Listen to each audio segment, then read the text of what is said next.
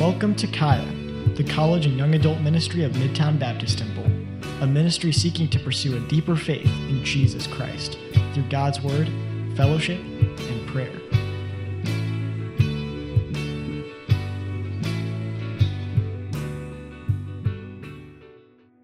Yeah, guys, welcome back to our third message of the Biblical Finance series and our last message of this series. Okay, and real quick, I just want to say thank you to Noah Anthony. He made all my slides for this, so yeah. I owe him lunch. We talked about it, but anyway, they're nice to look at. Okay, so guys, we've looked at quite a bit in these last 2 weeks, right?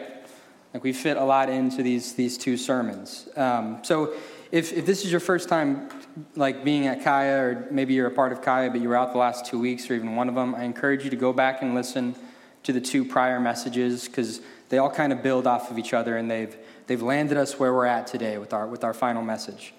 Okay, so again, if I don't know you, my name is Nick Hatton, and it's nice to meet you. Welcome to Kaya, the College and Young Adult Fellowship at Midtown Baptist Temple. We're happy to have you as a guest today. So very, very, very brief recap of everything that we've covered in the last 2 weeks. Okay, so we started off this series by talking about how the world differs in their use of finances in contrast to how followers of Jesus are instructed and ought to use their finances.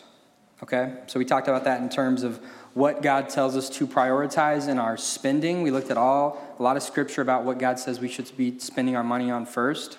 We looked at a bunch of scripture about savings and what God has to say about that. We looked at a bunch of scripture about investing and what God has to say about that. And then we also looked at a lot of scripture about the topic of debt and what God has to say about that. We've looked at all these different areas, right? And in addition to that, we talked about some other things like how the value of money is determined and what sort of spending patterns people operate to as they go about using their finances on a day-to-day basis. And then we looked at all the warnings for these topics as well that we see throughout Scripture. So again, we've covered quite a bit. We've got a lot of information here, okay? So the question now is, what do we do with all that information, right? Yeah, we want to know how to make this information useful in our lives. Do we not? We want to make it a reality. We want to see God's word be a reality in our daily lives. And the answer to that is it's not a super complicated answer. It's related to the topics that we're going to be covering today. Is we have to plan for it. We have to budget for our finances, and we have to operate with our finances from a place of monetary contentment. Okay, these are the things that we have to begin doing in order to make these things a reality in our lives. Instead of reacting to our finances on an unplanned day-to-day basis, we should become proactive with our finances, right? Which is something that we don't oftentimes see the world doing.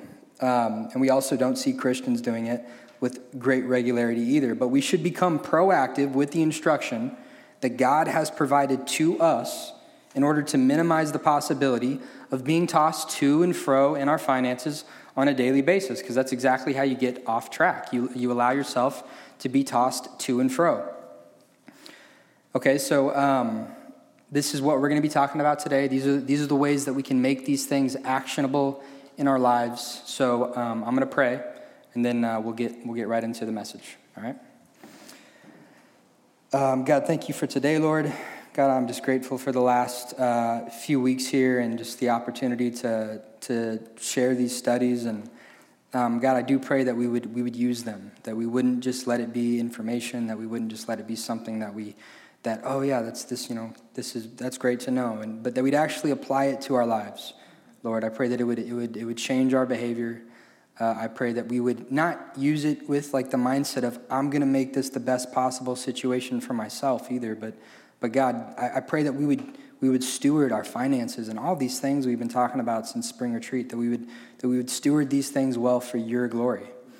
And I pray that we would be intentional and earnest to do that. So God, be with us today. I pray we'd have ears to hear what your word says about these topics as it pertains to finances. And Lord, I just pray you'd get glory from it. So in Jesus' name, amen. Okay. So we're going to start off by talking about planning.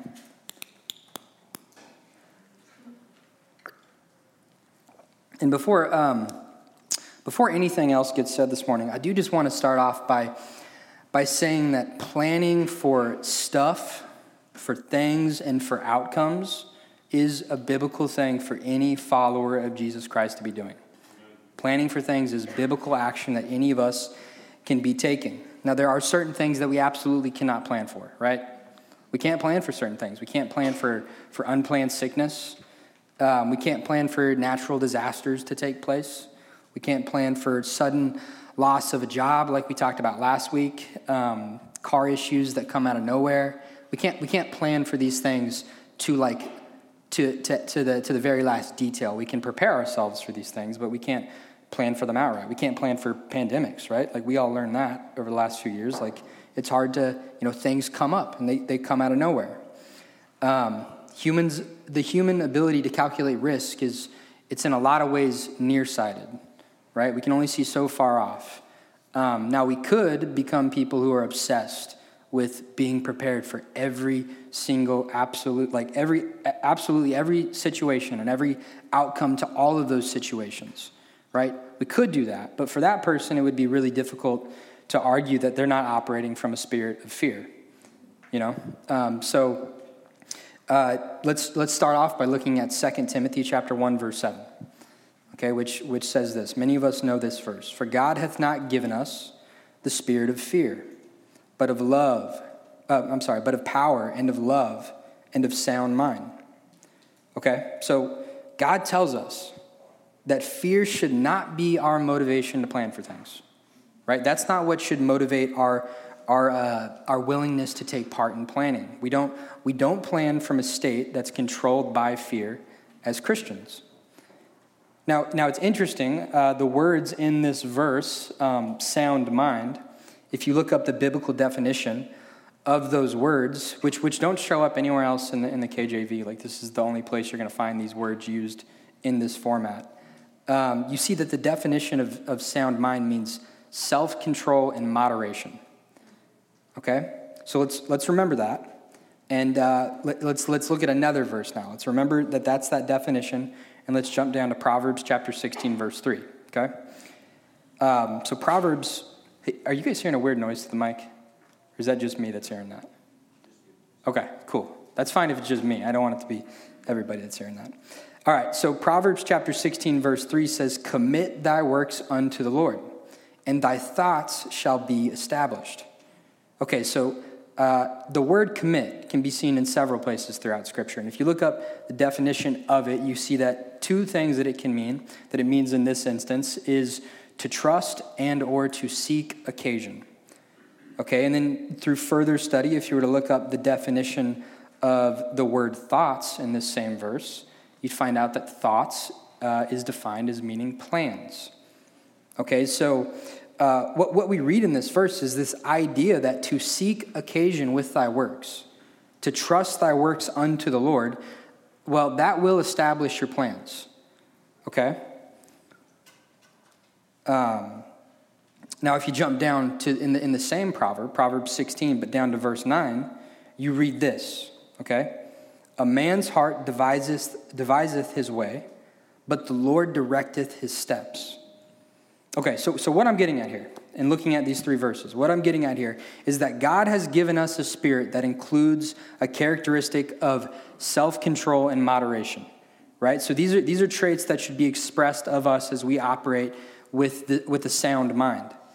All right, so we also see that if we seek occasion for the Lord with our works, if we trust our works unto him, if we seek him first with all that we do in this life, as Matthew chapter 6, verse 33 tells us, which we've looked at several times now in the last couple of weeks, our plans for things can be established in such a way that the Lord will be directing our steps, okay? And if the steps we take are directed by God, the steps we take will bring him glory. as his Spirit, which lives in every single believer, is expressed, as these characteristics of his Spirit are expressed in our lives. So my first key point in this message is this. Godly planning allows for self-control and his guidance to be seen in any circumstance. Godly planning allows for self-control and his guidance to be seen in any circumstance. Okay, so this is why we plan. This is why it's important to be somebody who actively plans for things, as God directs us to. You know, what should our planning say about us to the rest of the world? You know, what should it say about us? It should say that our steps and our actions were directed by the Lord we serve. That's what our plan should reflect. What should be produced in our lives because of our willingness to plan in a godly way? Self-control and moderation. That's what our plan should also reflect to the world. Okay. So let's pretend that there's an elephant in the room, okay? Let's pretend that there's an elephant in the room. I tried to get Alvaro's body posted on to this guy's body. I don't know where Alvaro's at, but I tried hard to do it, but I couldn't make it work, man. I'm not that good at Photoshop. It was between Alvy or Brandon, and I was like, I probably shouldn't put Brandon's face on that guy. But anyway, let's pretend that there's an elephant in the room, okay? There's a full-grown elephant right over there by the door. All right? You guys picturing this elephant with me? Yes. And in addition to that elephant being there, there's a man on top of that elephant, okay, who's trained to ride the elephant.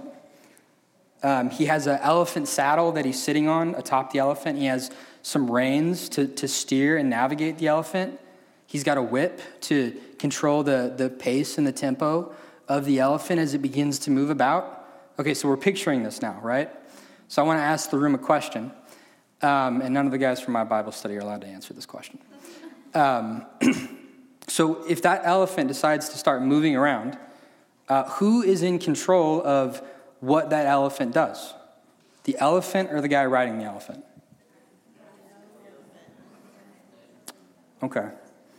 So I heard a little bit of both. Who thinks the guy? Raise your hand if you think the guy. Nice and high. Okay, we got some shy people. Who thinks the elephant?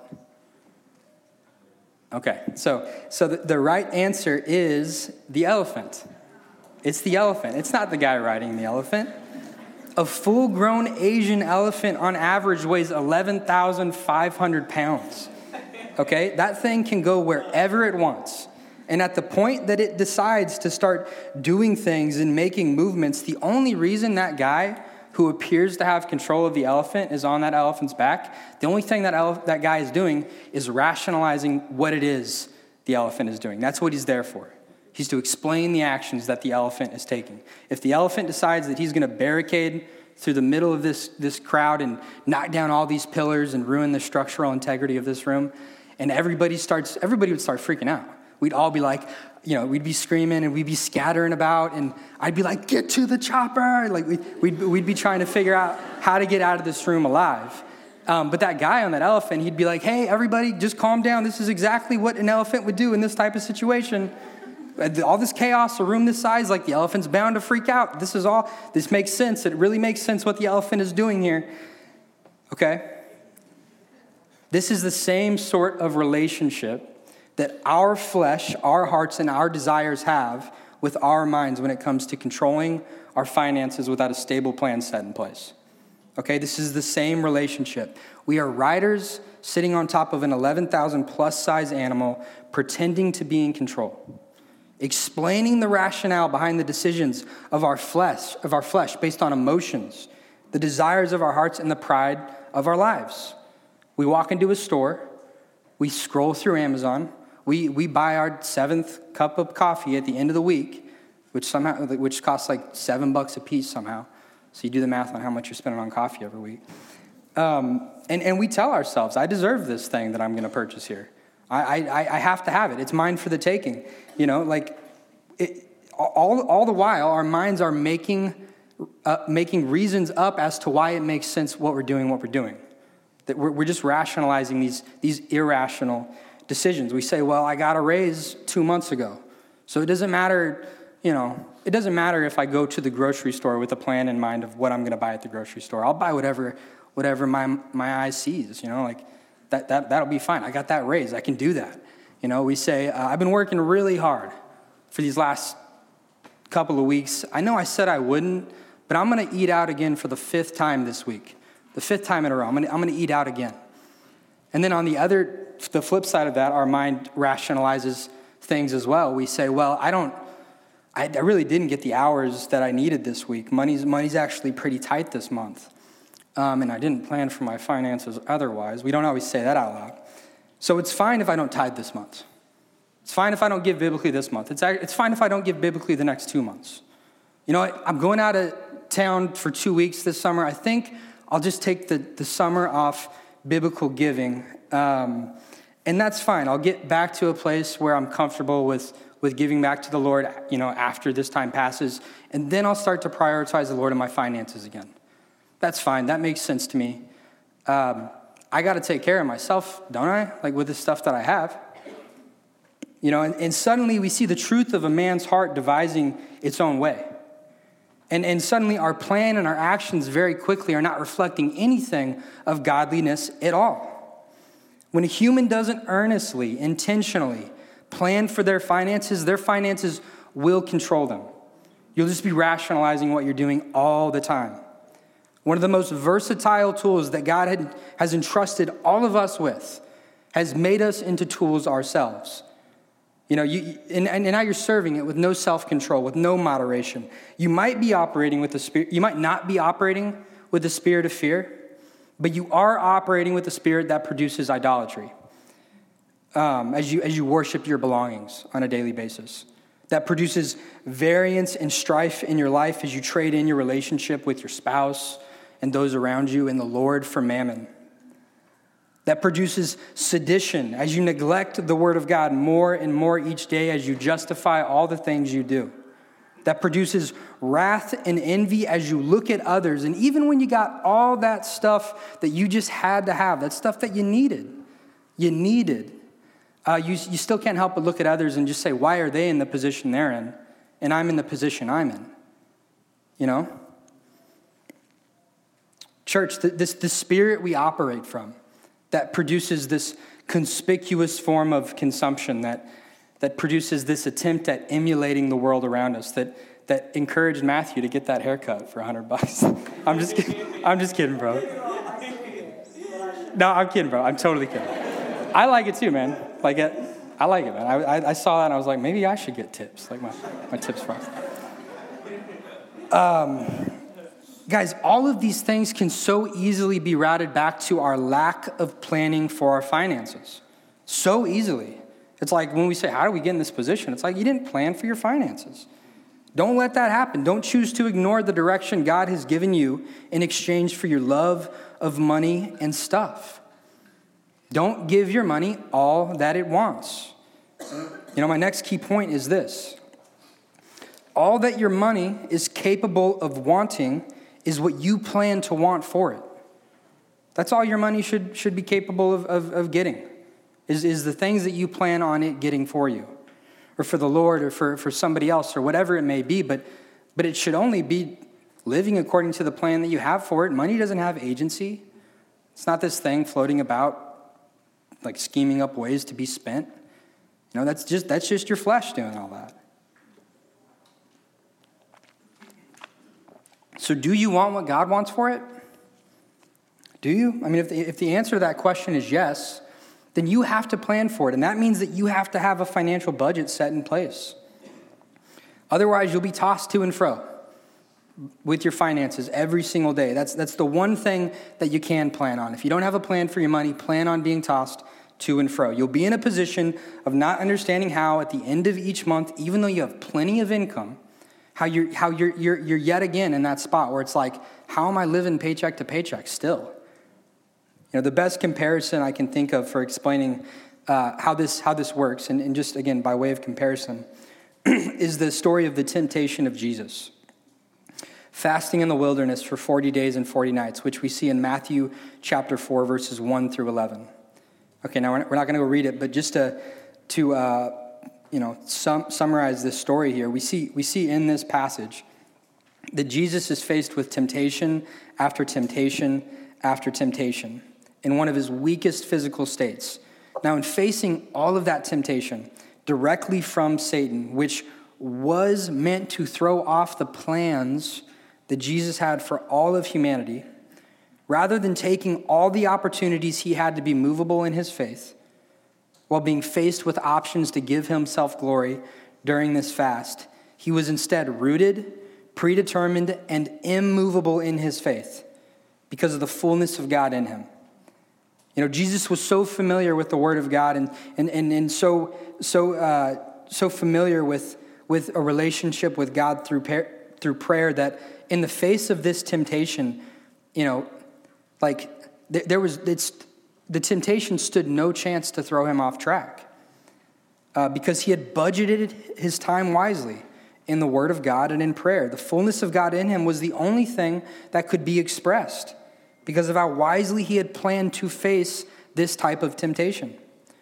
So spending daily time in prayer and in the Word of God does this same thing for all of us, right?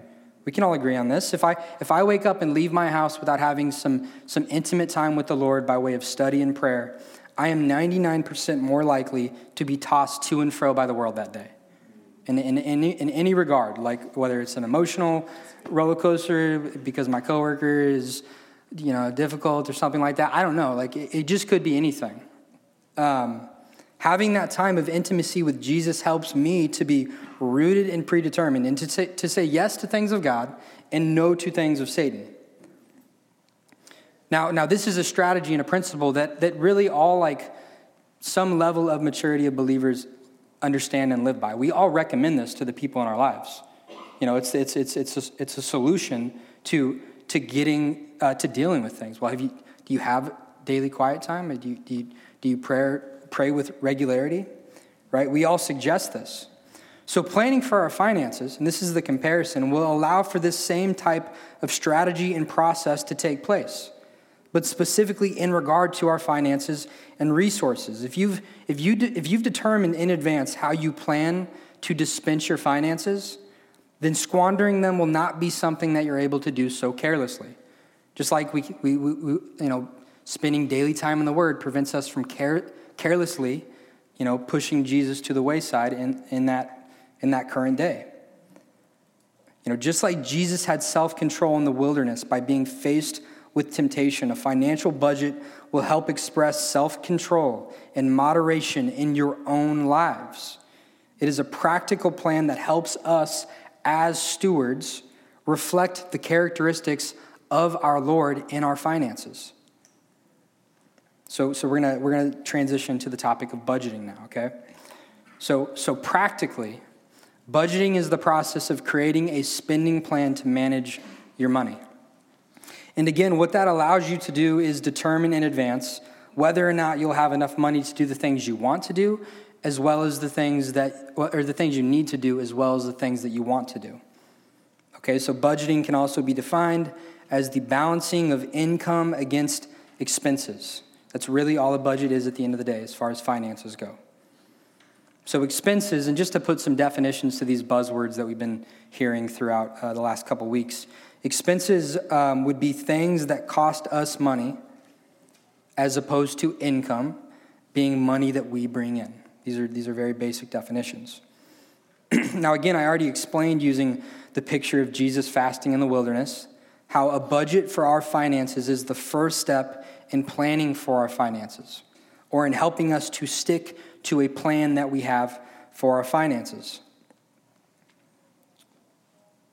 But what's cool about a budget, which isn't something that people say very often, is that it provides a household or an individual with a holistic, like a bird's eye view of what's going on in their financial life, which a lot of people don't realize is very helpful to have. It's a direct way for us to take account of ourselves, which as a Christian, that's an important principle, to continually be accounting of ourselves in preparation for the accounting for ourselves at the judgment seat, right? And I know that doesn't exactly sound like fun, to be taking account of ourselves. But guys, it holds for us the better outcome, right? And that's the thing about like a lot of what God tells us to do. It's not always fun in the moment we're doing it to do the work of the Lord, but it always holds for us the better outcome when we've done it in obedience. So far today, guys, we've talked about how God does want his people to plan for things, right? We've talked about that. And he wants to direct the steps of those plans, and he wants the outcome of those plans to produce a sound mind in his people. But he doesn't just want us to come up with those plans in our minds. He doesn't. The Bible clearly teaches that we should be writing our plans down. And we see this is the case for a lot of reasons, but we're going to cover three biblical reasons that we should be writing our plans out. So 3 biblical reasons for writing out our plans. The first one, writing down your plan gives clarity for the plan in your mind. And when we have clarity in our plans, when we have clarity, ambiguity to go off track gets eliminated. Okay. Habakkuk. Am I saying that right? Habakkuk, chapter 2, verse 2. Let me drink this water real quick. Habakkuk chapter 2, verse 2 says, "And the Lord answered me and said, write the vision and make it plain upon the tables, that he may run that readeth it." Okay, so what's literally being talked about in this section of Scripture is the importance for a prophet of God to write down the vision he's been given, for the sake of avoiding types of ambiguity. Like this is what's being talked about here. To avoid mistakes and corruption that can easily take place when we've only thought up plans in our minds. We must write these things down and reduce it to certainty. Make the plans plainly known and plainly preservable. All right, was it not the written word, the plan and permission of King Cyrus that allowed mighty men of God like Zerubbabel, Ezra, and Nehemiah to carry out the reconstruction of Jerusalem? Okay, that written decree allowed all the attempts of the enemy to corrupt and create ambiguity in God's plan to fall by the wayside. Time and time again, they kept going back to this written plan. And they'd be like, oh yeah, I guess these guys are allowed to do this. It was made plain upon the tables. The same practical thing can be true of your finances when you write your budget out. It'll erase this ambiguity in our mind that allows us to rationalize running through pillars in a small room. Okay? The second reason, writing out your plan gives you vision for the future, which is a very important thing to have for people who are trying to walk with the Lord, is to have vision for the future. Proverbs 29:18 says, "Where there is no vision, the people perish. But he that keepeth the law, happy is he." So I'll try to make this point practical. Something I've been doing sort of as like a side ministry for the last few years is I've been helping young people your age, all of our ages, make simple budgets, which is what we're going to be doing tonight as well. And this, so I've been doing this here and there for years now, and time again, something that happens is at the end of the budgeting process being done, there's large portions of income for that person that just can't be accounted for. They don't know where it's at. They don't know where it went. I've heard multiple people say, I don't understand how based off all my income and my current expenses, how my budget's telling me I should have $1,500 left over at the end of each month, but I've never had that. I don't get it. I'm not saving any money and I'm not investing anything, so where's it at? And they look at me and they're like, where's it at, Nick? I'm like, man. And, the answer to that question is always this. Well, you've been spending your money without any vision. You've been spending your money without any plan or any law for your income, and now your written budget has shown you that, and you're not happy about it. It's not my fault, right? This is an example of what can easily happen when we do not shepherd what God's entrusted to us. If a shepherd is not giving direction to the flock of sheep in the field, that flock is going to scatter about and go missing. That's what's going to happen. There's no reason If we know plainly the vision for our finances, that we shouldn't actually be able to account for nearly every dollar we spend. And that's not like a radical thing to say. It's like, how? How could I possibly know where every dollar is going? It's like, do you have somebody, like is somebody else taking your money and spending it for you? Because if not, you're spending all of it. So, I mean, what do you mean you can't figure out where every bit of it's going? This is an example, again, of what can easily happen in our finances. Just like we see in the parable of the talents, when the master comes back to collect his return on investment. And there's that one guy who didn't do anything with his talent. He hid it in the ground, and he gets a really harsh judgment for that, right? Like the master is not pleased. Well, I can't help but imagine the one worst thing that he could have done, aside from just giving him the one talent back, is being like, okay, so master, listen, I don't know where that talent's at. I thought I buried it over here, and then I checked there, and it wasn't there, so I went to my second spot, and it wasn't there. What do you think happened to it, master? We got to figure out what happened to your money, right? Like, God does not give us all that he gives us for us to lose track of it above all else. He doesn't. He gives it to us to use it for his glory, and we're losing track of it completely along the way. The third reason to write down your plans is that writing out your plans solidifies your plan, so you follow it. Ezekiel 43 verse 11 says, "And if they be ashamed of all that they have done, show them the forms of the house, and the fashion thereof, and the goings out thereof, and the comings in thereof, and all the forms thereof, and all the ordinances thereof, and all the forms thereof, and all the laws thereof, and write it in their sight, that they may keep the whole form thereof, and all the ordinances thereof, and do them." So to really simplify what's going on here is God is using Ezekiel to remind the Israelites of the way that they defiled his house, the temple. And after doing that, he says, look, if they're ashamed about what they've been reminded of, and if they're embarrassed about how gracious I'm choosing to be with them, tell them they don't have to be. They don't have to be ashamed, and they don't have to be embarrassed. Because there's a new plan that's being set in place, and it's going to be established. And I want you to show them every single aspect of that plan. And I want it to be written down in their sight. And going forward, this is what they're going to act according to. And they can be happy about that, because I'm with them in that plan. I'm going to be directing their steps in that plan as the devising of their hearts get pushed aside. God knows that writing down a plan gives clarity, and that it gives needed vision. But he also knows that without this clarity and this needed vision, that oftentimes people are not going to do the things they say they're going to do. And I think if we're real honest with ourselves, we can all probably quickly think of an example of something we've said, yeah, I'm going to do that thing, that we just haven't done. You know, like, I don't know, maybe if some of us wrote down a plan for memorizing our verses in discipleship, instead of just saying to our discipler after we've messed them up again, next week, I'm going to get it, you know? And this isn't reflective of, like, anybody I've discipled. I'm sure I said that at one point. I don't know. But look, maybe we should write out a plan for these things, right? Maybe had Peter got it down in writing that he would never betray Jesus, maybe he would have followed through with those words. But all he did was say it out loud so everybody around him could hear it. And what did he do? He betrayed Jesus. Yes, he betrayed Jesus.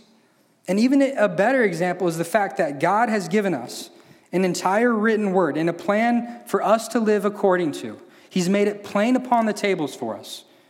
And, this is what he expects us to follow. He's practicing what he preaches. He's made it plainly known and to follow accordingly. And honestly, has the word of God solidified his plan for your life in your own mind? Has it? God gives us a lot of reasons to be writing things out, doesn't he?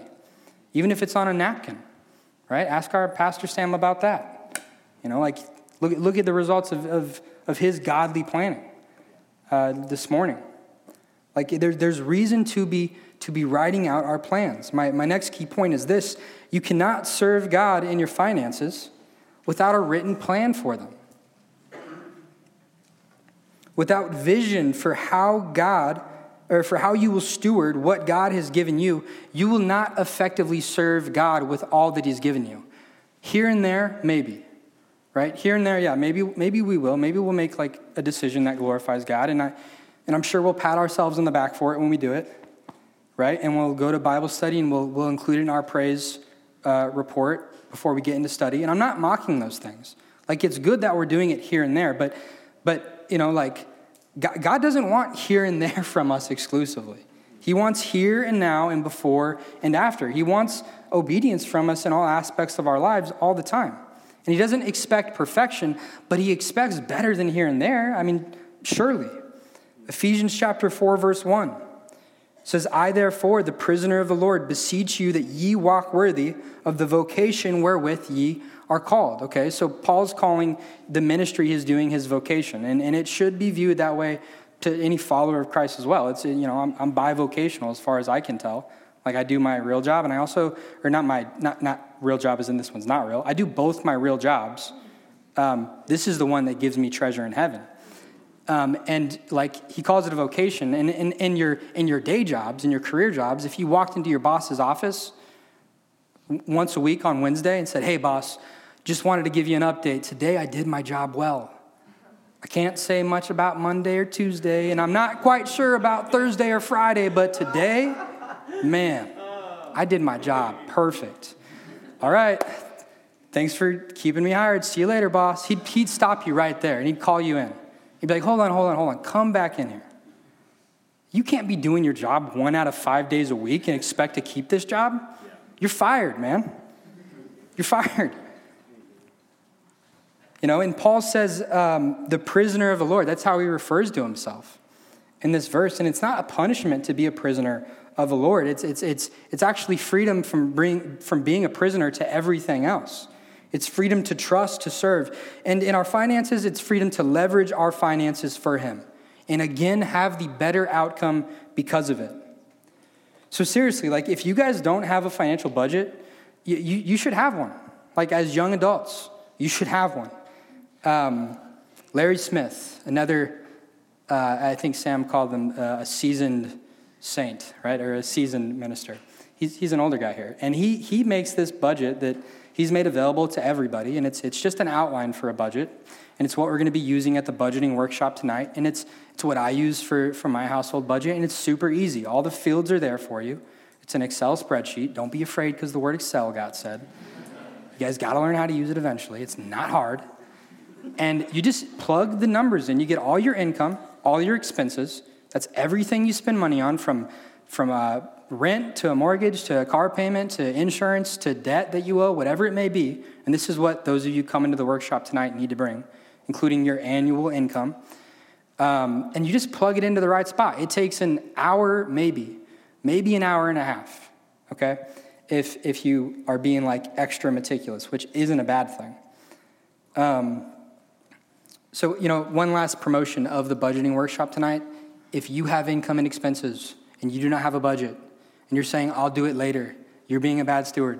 There's going to be a space opened up for you. If you're available to come and be led through a budget, we're not going to be spilling our beans about how we're bad with our finances here. We're just going to be entering numbers in a guided format. So sign up now. My wife's going to drop a link into the WhatsApp chat right now, and you can have your last chance to sign up. You can sign up right before too, but it wouldn't be great for us as far as the planning that we have to be doing. Okay. And also, guys, if you don't have income and expenses, you don't need to come to this tonight. It's not the space for just questions about a budget. We're going to be doing the budget top to bottom. So if you don't have income or expenses, you should go get a job tonight. That's what you should be focusing on. And that's a good thing too. There's nothing funny or dishonorable about that. Go find a job. It's a good thing to do that. Okay, now what's going to be revealed in doing this budget is an honest account of your financial state. And I think probably a lot of you practically are in a really good spot to find out what your financial state is right now. To become proactive with your finances rather than reactive 5 years down the road after you've made some really bad decisions. And the thing that I want to express clearly about our financial situations is for young people who are just getting their career income or on the verge of doing that. Maybe you've got hired this week and you know what your income's supposed to be. You got a salary or something. I can't make this clear enough. What's really important is that as a believer, that you don't lock yourself into a certain monthly expense that you have to be paying prior to having figured out how to prioritize God with your finances. Okay? You don't want to do that. You don't want to get in that position where, for you, a budget is now entering all of your expenses, all of your income, and then being in situations like, I got no room to do nothing. And I'm locked into these payments for a good long while, so I guess this is my budget for now. Like, you can get in front of that. And I recommend that you do. You can familiarize yourself with the finances of your own household. And before being at that point where you've locked yourself into monthly expenses, you can have mobility to completely prioritize the Lord in the way that makes sense for you to do that. And then to find, expenses that you're going to have to take on at some point, one way or another, if you plan to live a productive adult life. But you can work those around God's will over your finances. It doesn't have to be a matter of, all right, now everything's in here. Can I afford to give biblically? Not really, but it doesn't have to be that way. I think there's always probably space where you can afford to do that. But, it's important that we begin glorifying God with our finances before structuring our lives in a way where it's difficult for us to do that. Now, some of us will find out from our budgets that we're in a great spot. And man, praise God for that, if that's you. Others will find out that we're living beyond our means. That's what some of us will find out inevitably. And we'll have to decide on making some changes, either minor changes or some really major changes. We'll have to consider things about ourselves. This is again, that taking account of ourselves process. Like whether or not we've been looking at things that we want in life and calling them needs. And then putting all our money towards that. The first time Hannah and I ever did a budget together was 4 months after we were married, I think. And this was nearly 5 years ago. And we had plenty of income for the bills we had. And we were like, it felt like we were just barely getting by every month. And I was like, why the heck is this the case? Like, we need to do a budget today. Let's cancel our plans and let's stay home and do a budget. And Hannah was psyched about that, obviously. So we do our budget from top to bottom, okay? And what we find out is that we are spending $450 to $600, somewhere in that range, each month on eating out and coffee. And this is why I go so ham on coffee, okay? We find that out, and I'm just like, what in the world? What in the world? That's how much that costs for us to be doing that?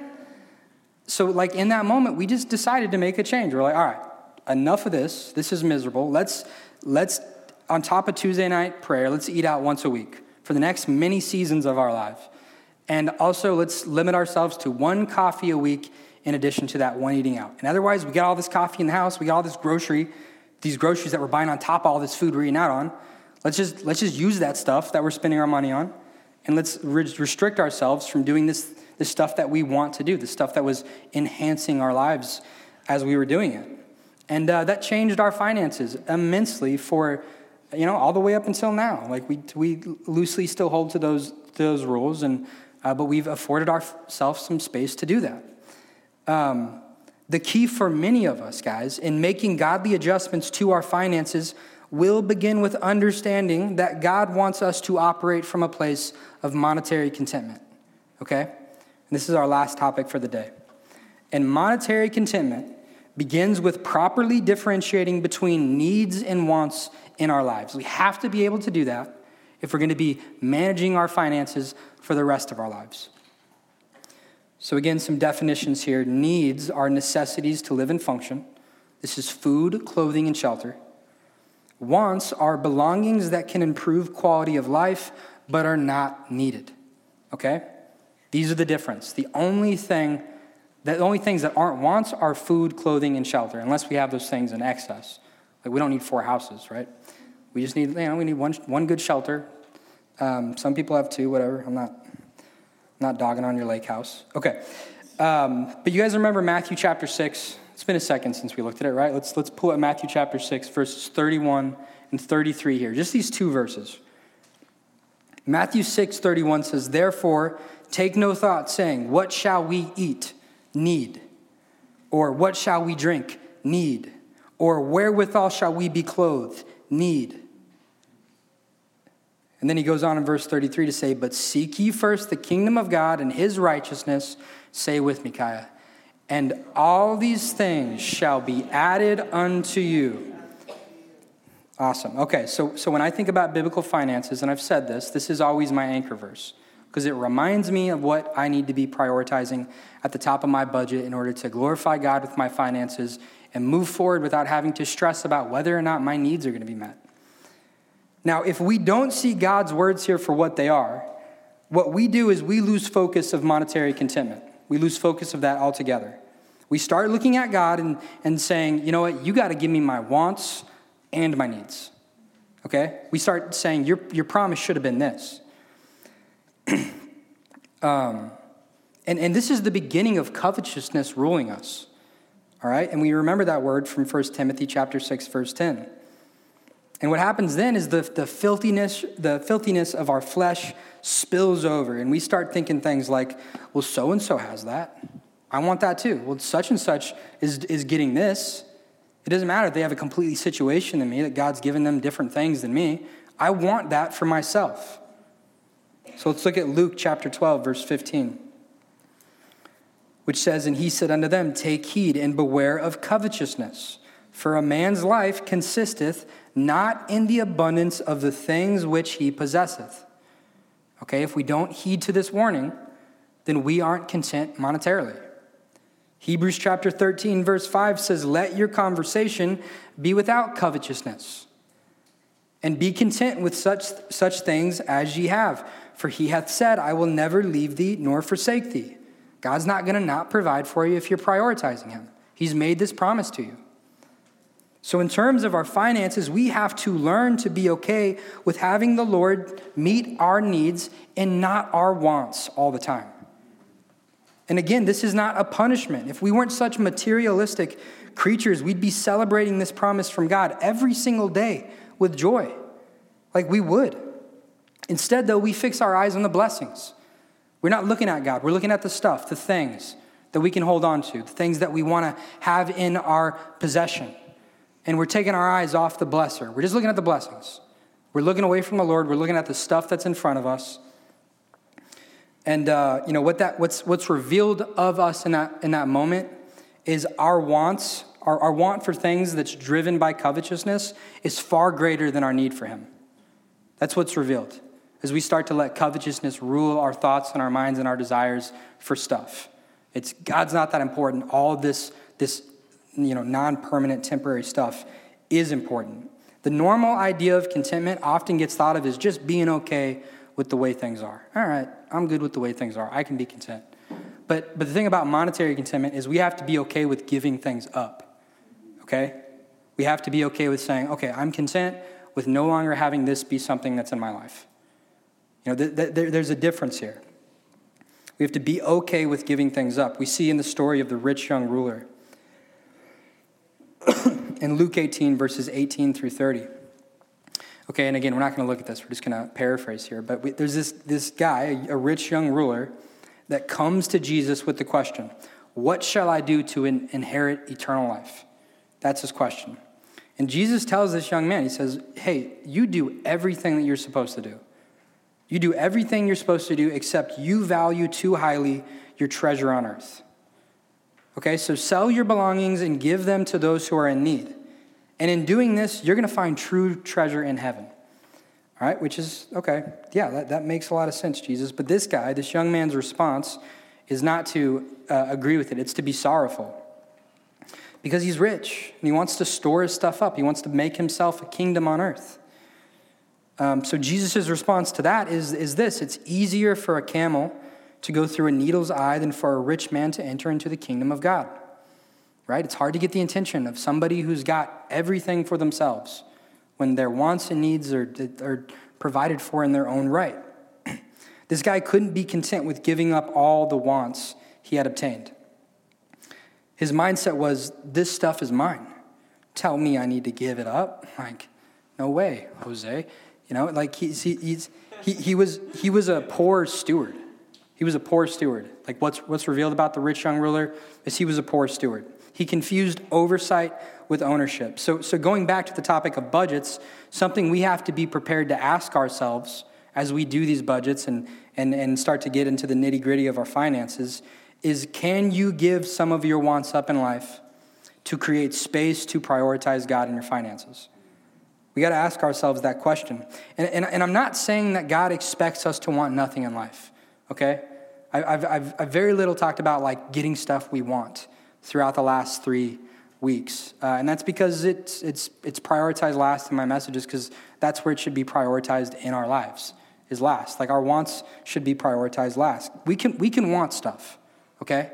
We can want stuff as Christians. Ecclesiastes chapter 5, verse 19 says, God gives us a portion. It says, every man also to whom God hath given riches and wealth, and hath given him power to eat thereof, and to take his portion, and to rejoice in his labor, this is the gift of God. Okay, so a portion of what we get from the Lord like can be enjoyed. We can take enjoyment in it. We can rejoice in our labor. We can rejoice in the fruits of it, and we can enjoy the good of it altogether. We can want stuff, and we can take part in our wants and not have to be just convicted about it to the bone, up until the point that we've prioritized those wants before the Lord, before we've prioritized our wants before everything else that we've looked at in Scripture since 2 weeks ago. At the point that we're seeking first the things of ourselves and our own righteousness, at that point, well, based on what God says, based on every single thing that we've looked at in this series of sermons, I think it's fair to say that he's not liable to make sure our needs are met. Like, I don't think he actually is. He's already reconciled us to the Lord if you've given your life to him. He's already met the need by way of his death, burial, and resurrection. The need's been met. That's the thing we truly need in life. So if we choose to live for ourselves entirely after that, well, that's on us. That's on you and me and every single one of us. That's our decision to make.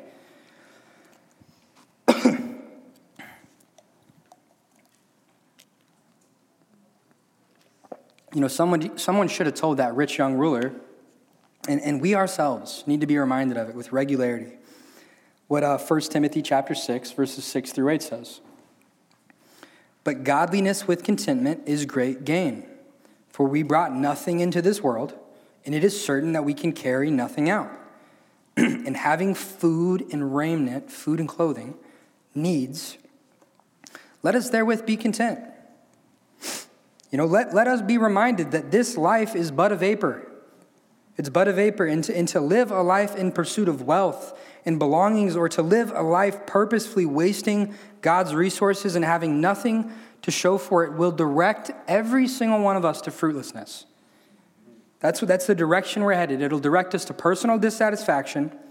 It'll put your future home into a place of absolute disarray. It'll become a generational sin in the life of your children. And you'll pass this on to your spouse, and you'll pass it on to your disciples. You will reproduce this horrible aspect of your flesh in somebody that you're investing in. You'll pass it on. And at the end of it all, it's going to land you in a really harsh judgment seat, right? And that alone is reason enough to begin stewarding the things that God has given us from a position of faith, from a position that says, I want to glorify you with everything you've given me. Now is the time, for the sake of the rest of the time that we have left to minister, to begin to steward our finances in a biblical way. Where we're at, whether it's I don't have anything to steward yet, or I'm a couple years into this, or I'm a decade into this, whatever it may be, now's the time to begin stewarding your finances in a biblical way. Not next week, not next month, not one more year of doing whatever you want with your finances, but with immediacy. Don't be that rider on top of that elephant, rationalizing to everyone around you why it is you're doing what you're doing. Okay? At the end of the day, what you're doing is creating chaos. And it's clearly seen like that your excuses are not getting through. And good luck rationalizing those actions to the Lord at the judgment seat. Okay, he's going to say, listen, he's going to cut you off and say, did you read my plan for you? Did you read the thing that I wrote down for you? Okay? Because it doesn't seem like there's a lot of evidence that you did. And like, look, man, you don't need any rewards from me up here. Like, you rewarded yourself enough down there on earth. You prioritized your wants before everything else. It was at the top of your list. And I hope it was nice, because now it's all gone. Lucky for us, Jesus didn't choose to do that when we picked him up and put him on a cross. Like, lucky for us, the Lord that we serve was of sound mind, that he was a person of self-control and moderation.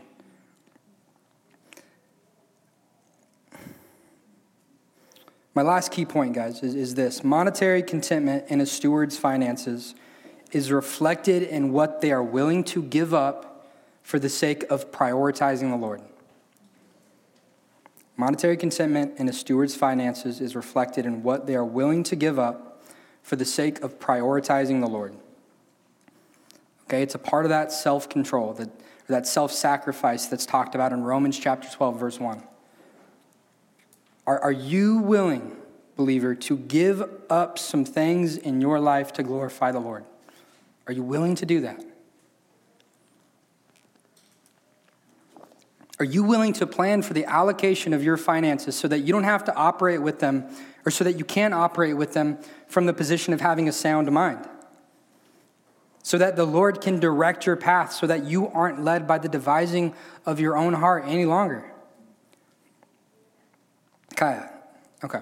Look, like we are all, I'm included in this. We are all a group of young believers who are afforded so much opportunity because of what's intentionally been poured into us. Like we have potential because of the investments that have been made into our lives to do great things for the Lord with the time that we have left. You know, and in light of Ben's sister, just we're not promised tomorrow. We're not. Like Sam is absolutely right. We've got a certain amount of time left. And we have potential to do great things because of what's been invested into us.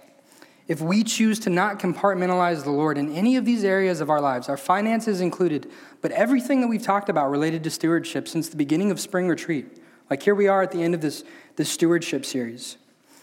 And man, like if you choose to seek the Lord first in every area of your life, like we as a ministry will be more fruitful. We will be, as a group of believers endeavoring in the mission, like we'll be more fruitful. And I get it, like a lot of us are like, man, we're already fruitful. It's like, yeah, but we'll be more fruitful than we've ever been even up until this point.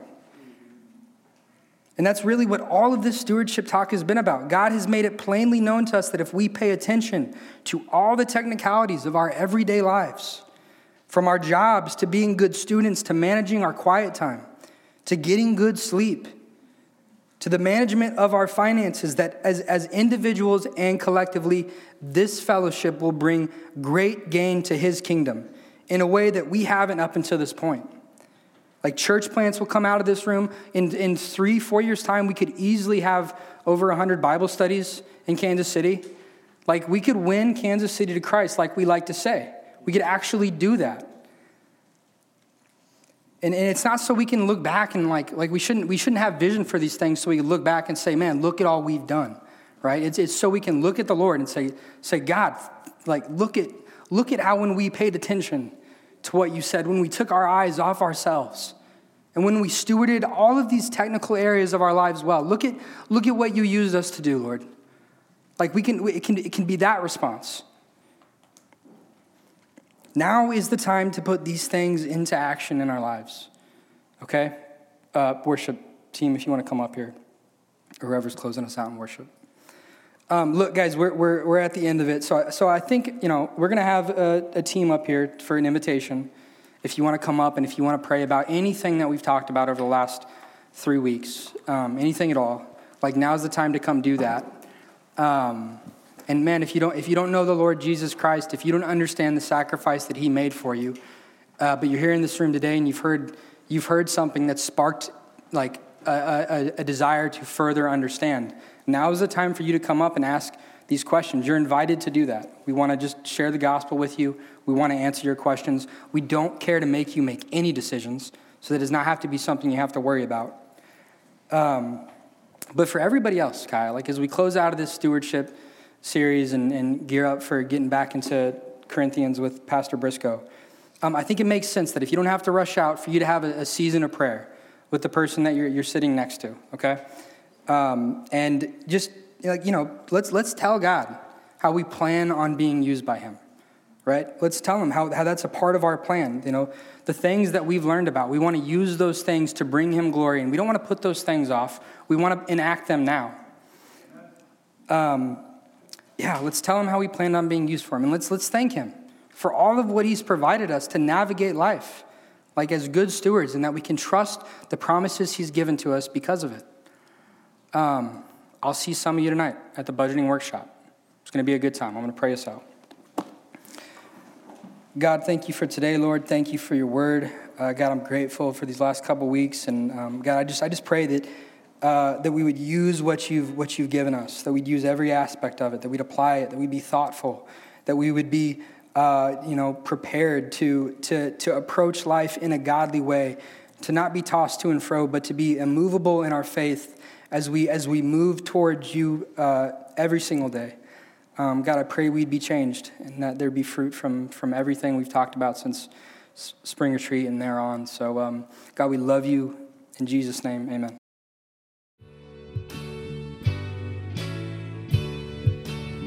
We hope that today's message encouraged you to follow Christ in his word. For more information about Kaya, for service times, and information about our disciple-making ministry, please visit our website at caya.liv.